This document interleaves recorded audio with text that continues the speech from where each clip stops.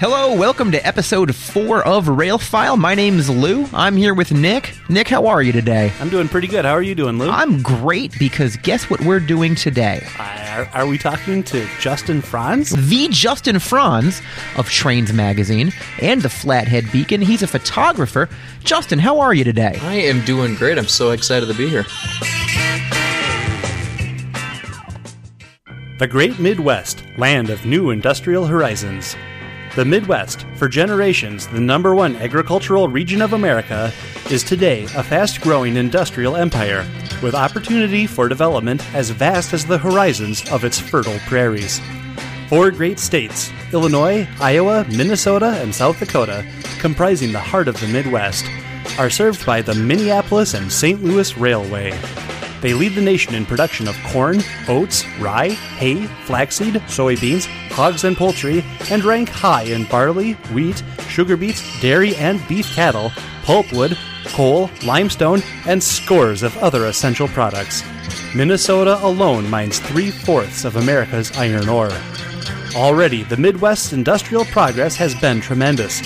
To new industries and to industries seeking to relocate or expand, it offers unexcelled advantages in respect to climate, abundance of skilled labor, supplies of water, fuel, power, and raw materials, plant sites in progressive communities, easy access to consuming markets.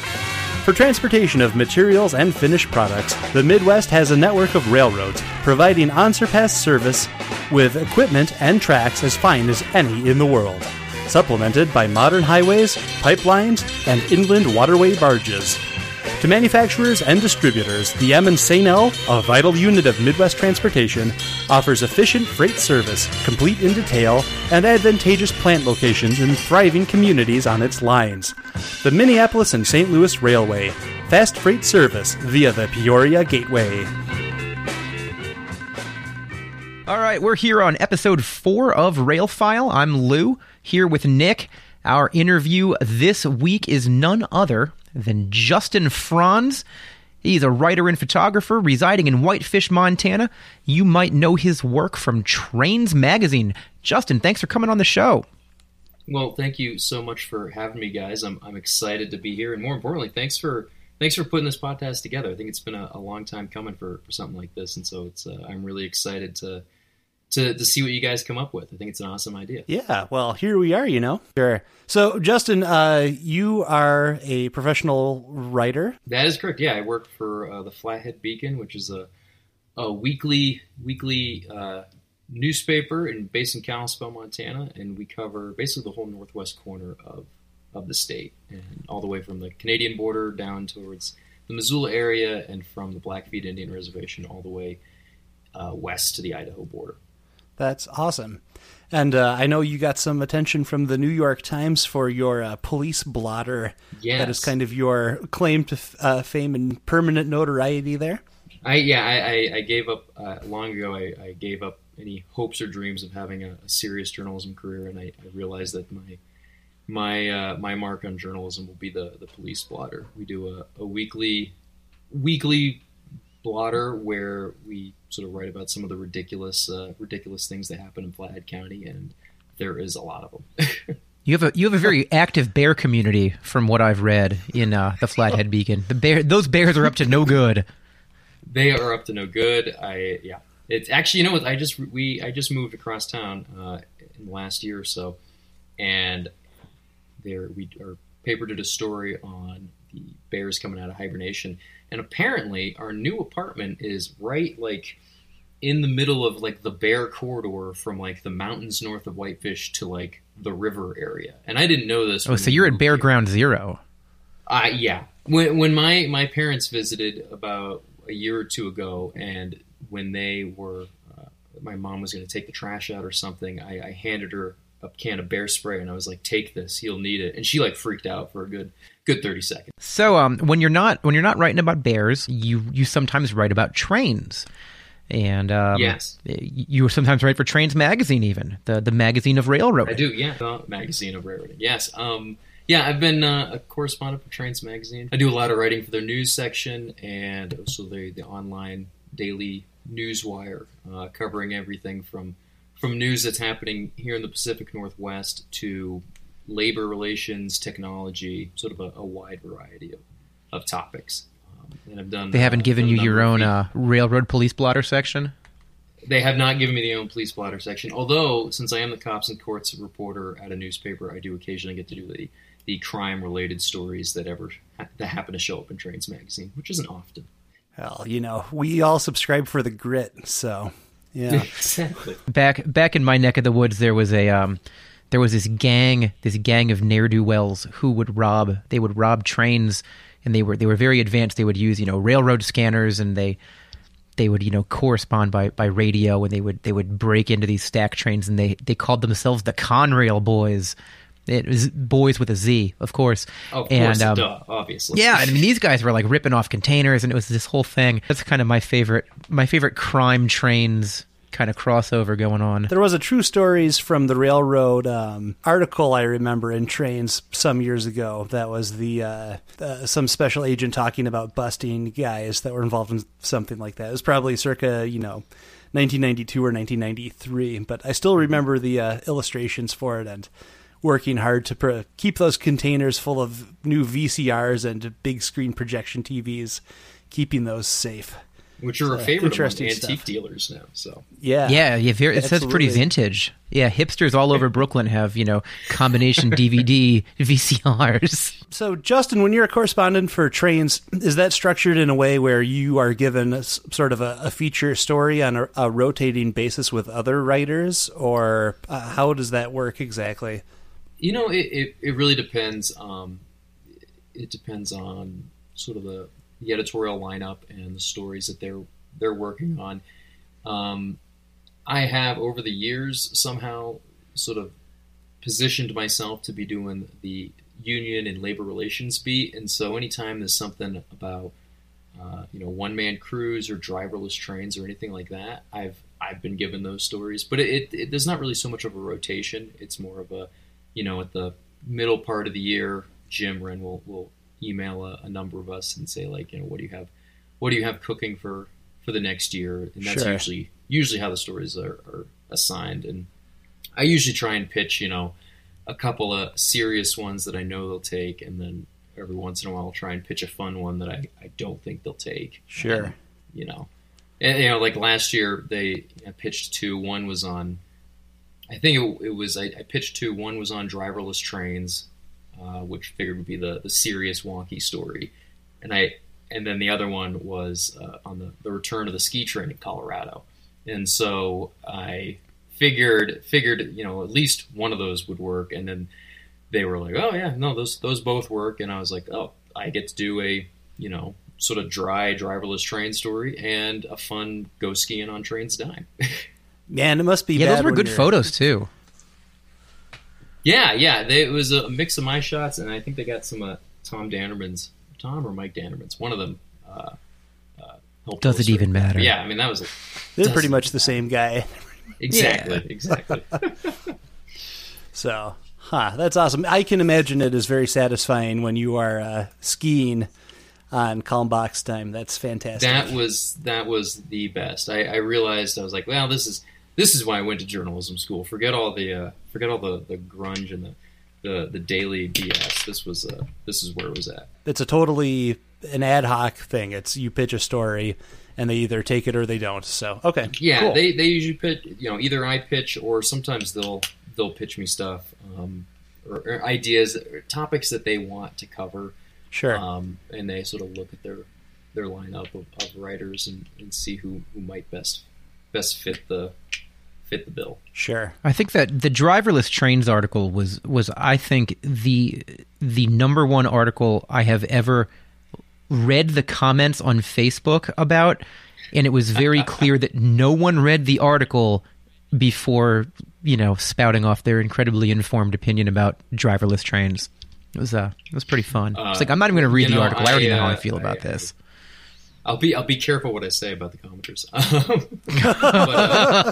But, We love all of them, which is We why love we all don't of have a them. comment section on our website. Yes, absolutely. especially at a newspaper, the comments section descends into chaos very quickly. So, Justin, I've been looking at your Flickr stream, and I noticed that from the EXIF information, it looks like you're shooting a Canon mirrorless system. Is that true? Yeah, I have I have a couple DSLRs, but I recently picked up a Canon M6, which is their newer mirrorless. That I wanted something smaller for trips that weren't so much, hardcore rail fanning, sort of like regular vacation trips, but also just like hiking in Glacier National Park and just for regular photography. Sure. And so I picked up one of those, and I had a chance to. I used it. My fiance and I went down to New Orleans to visit her sister 2 months ago, and I had 2 days to go shoot the St. Charles streetcar line. And the first day I had my big camera bag with one of the DSLRs and the mirrorless camera, and the second day I just left the DSLRs back at the future sister-in-law's apartment, because the mirrorless was just doing everything I needed, and it was just it was great to have something smaller and a little more subtle and not this big bulky DSLR. Yeah. So I've been really enjoying the mirrorless. Yeah, that certainly seems to be the trend. I know, Lou, you made the jump to mirrorless a long time ago. It Yeah, I seems did like, that early 2017. I bought a used Fuji, and I was like, let's see what all the hype is about. And a month later, I had got rid of most of my Canon, and then I kind of like cleaned out the closet and got rid of I had like a 300-2.8 that I used back in my newspaper days, and I was like, I'm never going to use this thing, and I cleared out everything. Yeah, I've not been excited to shoot digital in years, but once I went mirrorless, it is a joy to shoot. It's easy to pack, easy to carry, and the pictures are really good. They're really good. And Justin, your shots in New Orleans especially, it's obvious that the more, like, when you travel, the more you get your camera out, the more pictures you take. I always found that I was taking a lot of pictures with my phone all the time, because getting the SLR out, which is usually in a backpack, was really cumbersome. It was a big pain in the butt. And so I would miss more shots just because, it wasn't worth it to get the camera out, which, shows how lazy a rail fan I am. But, I found that with mirrorless, they're small, they're packable. You can put them in any bag, you can carry them around on your neck. You look like a tourist. You look like you could be anybody. You don't look like some dorky rail fan. You don't look like some, wannabe photographer on a photo safari. And so, they're easy to carry around, and I take a ton more pictures because I've always got my camera with me. Sure. Yeah, that was one of another reason besides travel and hiking was, I go to work every day, and I don't want to, if I'm going to be at work and shooting stuff, I'll usually have the newspapers cameras with me. But going to and from work, I didn't just want to have my DSLR bouncing around my work bag that has my gym shoes and a dirty t-shirt and all that. And I just didn't want to bring the DSLR around all the time. And so one reason I thought a mirrorless would be good, and why I got this M6, is that I always have something in my work bag. I always have something in the car. It's always around. Absolutely. And the other thing, and this was sort of an unintended consequence of having mirrorless, it is not an intimidating looking camera. People don't think that, people don't think you're a pro shooter. People don't think that, you're anything but a tourist with a point and shoot. And it's like, well, you can think that, but, I'm still going to get great pictures. You can get into a sporting event with that, and people just think you're some rando hobbyist. And, it's kind of nice. It is an incredibly non-threatening platform for people whose pictures you're taking. Sure. Yeah, and that one of my favorite shots from the trip I did to New Orleans earlier this year was it's on one of the St. Charles streetcars, and it's got the arms of a bunch of people holding on to the leather rope and stuff, or the metal bar up on top, and everyone's looking forward except this one young kid is has their head over their mom's shoulder, and they're looking out the window, and it's this really nice little moment, and I think all I had to do is I had the mirrorless camera on my shoulder, and I just literally lifted it up, click, and that was it. You know, and no one thought like, hey, what's this guy doing with this big DSLR? It was just like one and done, you know? Yeah, you were just a tourist on vacation and not, a creep. Exactly, yeah. Yeah, having done the DSLR on the very heavily packed light rail train thing before for a similar sort of shot, like, yes, the mirrorless would have been a better a better tool for that job. It's crazy. It's getting to the point now where, having listened to so many people sing the praises of the mirrorless systems, it really makes me want to strongly think about dumping my Canon DSLR gear while there's still some value in it. For a carefree vacation, go by train.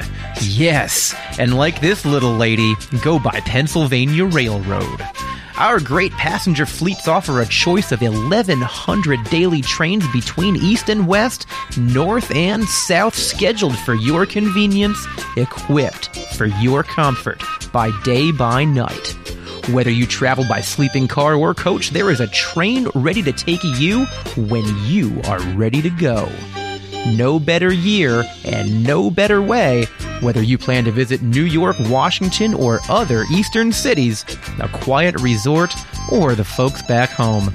Enjoy the extra convenience and comforts the Pennsylvania Railroad now offers through its great network of through service. Coast to coast, to New England, Eastern Canada, the South, the Southwest, all without change of cars. To the grandeur of the Canadian Rockies, to America's inspiring national parks. Well-timed connections. Our ticket offices, travel bureaus, and ticket agents are available to help you plan a carefree and relaxed vacation from the first to the final mile. So, Justin, can you talk about sort of your approach to railroad photography, given your background in journalism? Well, I like to approach railroad photography as with a journalist's eye, with a photojournalist's eye. I like to try and include people and things that really help each photo tell a story. Some of the photographers that I look up to the most within our hobby would be like Blair Koistra, George Hiotis, Ted Benson, Greg McDonnell, and I think those are all guys that sort of approach their subjects like photojournalists. And Ted Benson and Blair Koistra were working photojournalists for a long time, and so those are the types of guys I look up to the most, and those are the types of the guys that I would like to emulate in my own work. And that can be tough nowadays with less access, especially with there's fewer railroads and they can be less welcoming nowadays, but it's something I strive for in my images, is to be able to tell a story with each shot.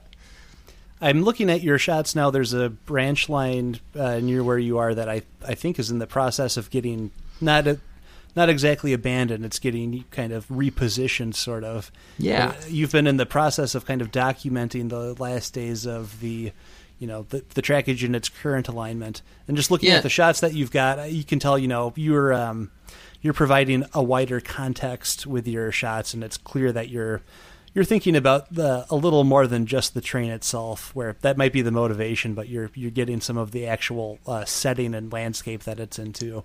For sure, yeah. I mean that's to give some background. Where I work in Kalispell, our newspaper is based in Kalispell, and the Great Northern Railway, when it first built into northwest Montana, the main line went through Kalispell, and then about 10 years later, they moved the main line up to Whitefish, and the line to Kalispell became a branch line. And it went from Great Northern to Burlington Northern to BNSF, and about 10, 15 years ago, it became part of a Watco short line known as the Mission Mountain. And they are in the process of building a new rail park just east of Kalispell that will, the two last customers that are in downtown Kalispell will move to that area. There's a grain elevator and a drywall distributor. And so they will rip up, later this year or early next year, they will rip up the final 2 miles of the old Great Northern into Kalispell. And, having worked at the newspaper for about 6 years, when I first got that job, our office is literally a block, less than a block away from the tracks.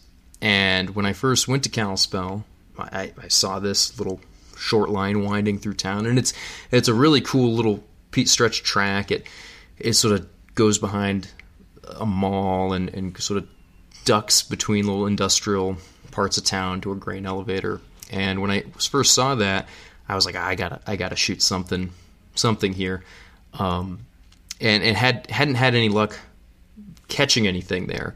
And so about 6 months into working at the newspaper, we did a story on how they were planning on building this new rail park. And this is back in like 2012. And so I wrote the story, and I was like, well, we need to get photos to illustrate this story. Obviously. And so obviously, and when I was talking to the general manager of the railroad, I was like, oh, by the way, purely for news purposes, when are you guys going to be running through downtown next? Get a lineup for journalistic reasons, yes. Precisely. And he's like, oh, I'll tell you what, I'll have someone text you when we're 10 minutes out, and we're going to be there tomorrow. And I was like, great. Nice. And That'll do. and yeah, that'll be perfect. Again, just for journalistic purposes. Yeah. And this was back in 2012, and I shot the heck out of that, thinking like, this is gonna be my only shot doing this. But in the years since, traffic has somehow increased out of downtown Kalispell, and so they go down into town 3 or 4 times a week.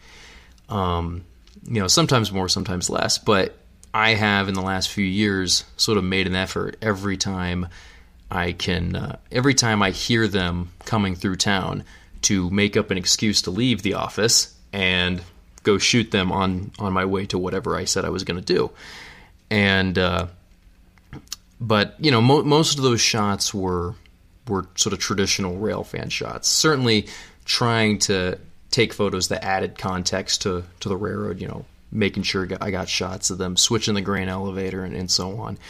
But as actually earlier this year, after Blair Koistra did his amazing multimedia show at Winter Rail about the Milwaukee in the final years of the Milwaukee out in Seattle, I watched that and sort of thought to myself, like, I wish I could dive into a subject as hard as he shot the Milwaukee in the final years, and I wish I could find somewhere where I had that type of access. And then it sort of dawned on me, it was like, well, it's right in front of me, and so I have sort of through the newspaper been trying to shoot not just the railroad, but the industries themselves, and even trying to get even more access. And so about a month ago, I rode in with the Mission Mountain crew. I spent 8 hours with them as they went about their day, and then a week after that, I spent an afternoon with the guys at the grain elevator as they loaded grain hoppers, and then I spent another morning with the folks at the drywall distributor as they unloaded a center beam flat car. And so I've gotten a lot of photos, but there's certainly a lot more that I want to get in the next 6 to 8 months that I have. It's going to be an left. eerie foreshadowing as Blair shot the Milwaukee, and that becomes one of the most beloved railroads, 20 years after its passing, that inevitably the same thing is going to happen to Watco now. It's crazy, Yeah. So, Justin, you have a background in journalism, so storytelling is sort of at the forefront of why you take pictures and how you take pictures and how you approach a project. What sort of advice would you have for a railroad photographer who wants to do sort of a more in-depth project, who wants to go and really document something, not 3/4 crossing wedgie? What would you suggest to them to kind of get a start on a project like that? Yeah, I would sort of try and have an idea of what you want the project to be in your mind from the beginning, and to have a goal in place, and to know the shots that you need to get to complete that project. And once you get started, I would also, don't be afraid to approach the railroad or the industry or whoever the subject of that project is, and see what access you can get, and see if you can ride along with them for a day, or watch them unload cars and stuff like that. I think adding a human element to it is always going to make a story a lot better. I can imagine the listener thinking to themselves, well, sure, that's easy to do if you are, you can call them and say, oh, I'm working for the paper or whatever. But I think what a lot of people might not realize is that, if you are reasonably competent at writing, you can either talk to Otto Vondrak at Railfan or one of the many editors at Trains Magazine. And, with a little bit of effort, you can get a story or two under your belt that maybe doesn't require too much access. And, then with their blessing, you would be able to call the railroad and say, I'm a freelance writer. I'm working on a story with such and such magazine. And you can pursue your line of questioning or your request for access. That is probably less work than some people might realize or appreciate, I think. And Totally. It would be a good way to get some legitimacy for your project. Absolutely, yeah. And I know they're Otto and the guys at Trains. They're always looking for stories, and I think that's that's probably the best way about going and doing that is to pitch a story to Railfan or Trains or Passenger Train Journal or Railroads Illustrated. There's a lot of options, and getting their blessing and then using that as a way to get more access, and making the most of that access. Exactly. Yeah. I mean, that's one thing, when I am, when I spent, a month ago when I spent the day with the Mission Mountain crew, I shot like 1,000 photos, and it was just laying down on the shutter and shooting as much as I could, and not thinking about like, oh, I need to, how do I want to make this shot and stuff. It was just shooting it because, these are fleeting moments, and you don't know if you're going to be able to do this again.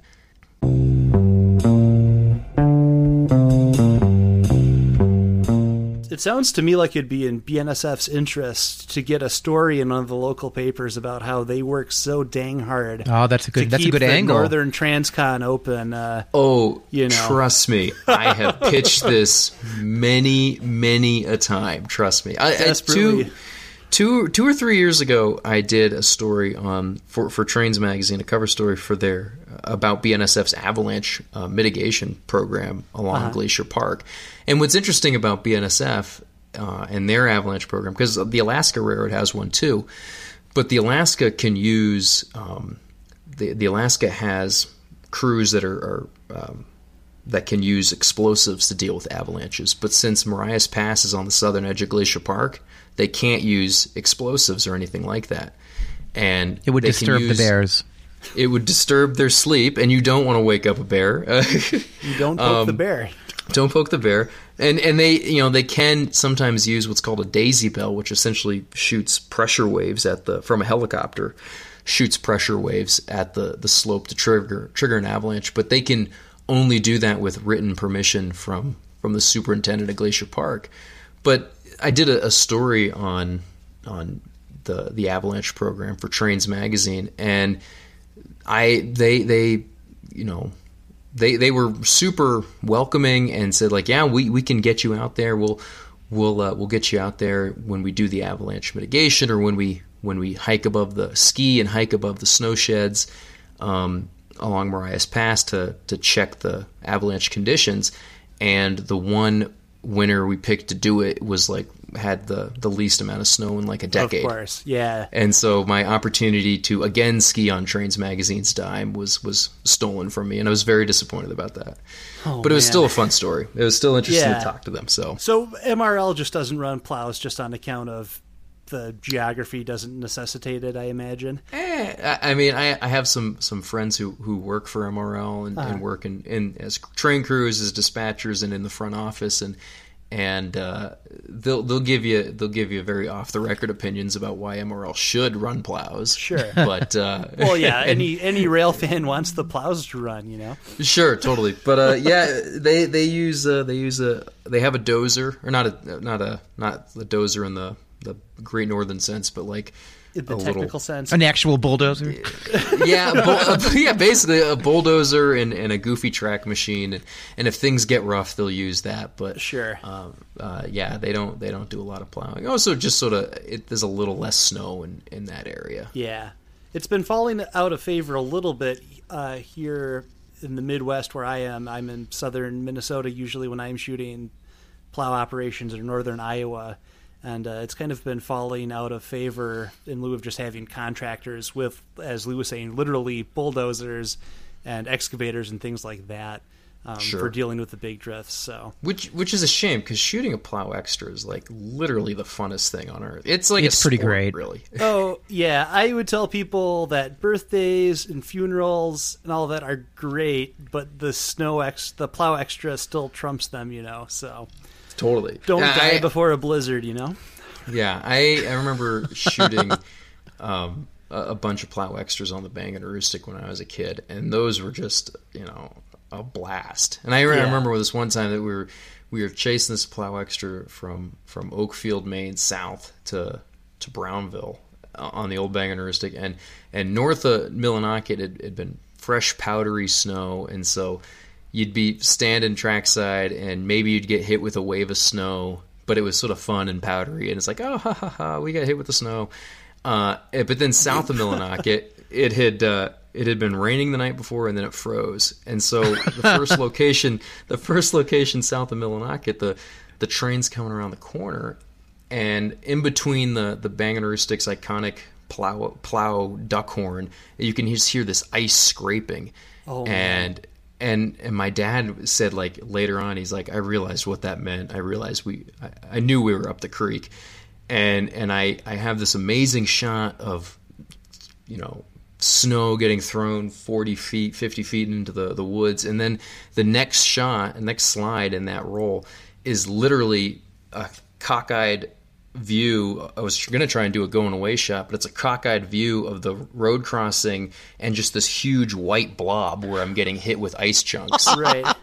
And my dad, remember, he's just like, I picked you up off the road and threw you in the car, and was like, we gotta go. But yeah. And just hope that mom is gentle when she gets the full report, Oh yeah. It's funny. My mom used to go rail fanning with my dad and I when I was really young. It would be a family activity, and she bit her tongue and dealt with it.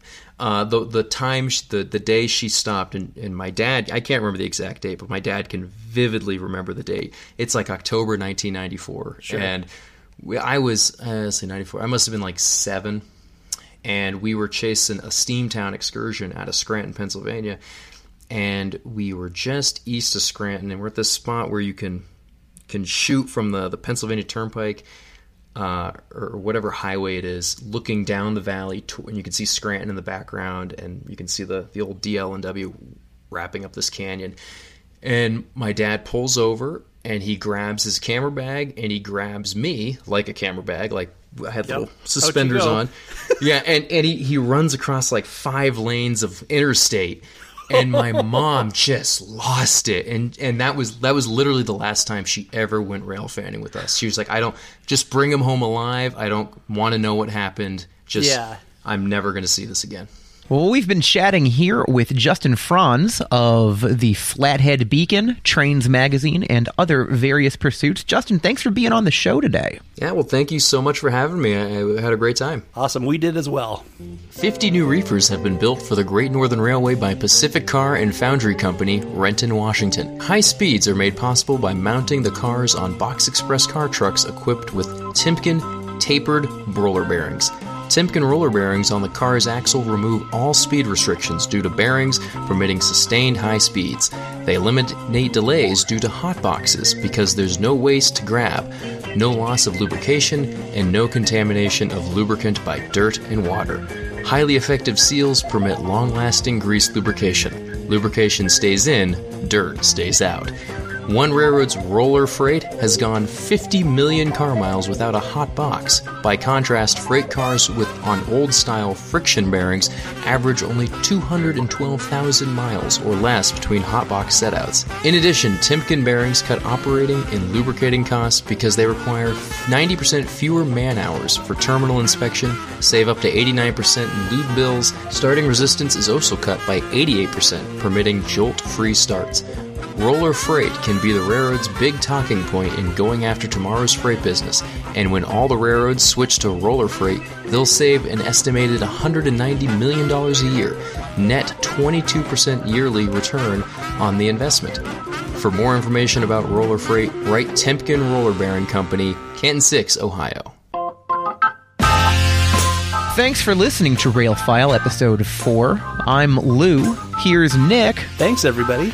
And remember, you can download this wherever fine podcasts are downloaded. Check us out on the World Wide Web at railfile.com. Find us on social media at Railfile. If you have any questions, feel free to get in touch with us by email. Have a great day, everybody. Thanks for listening.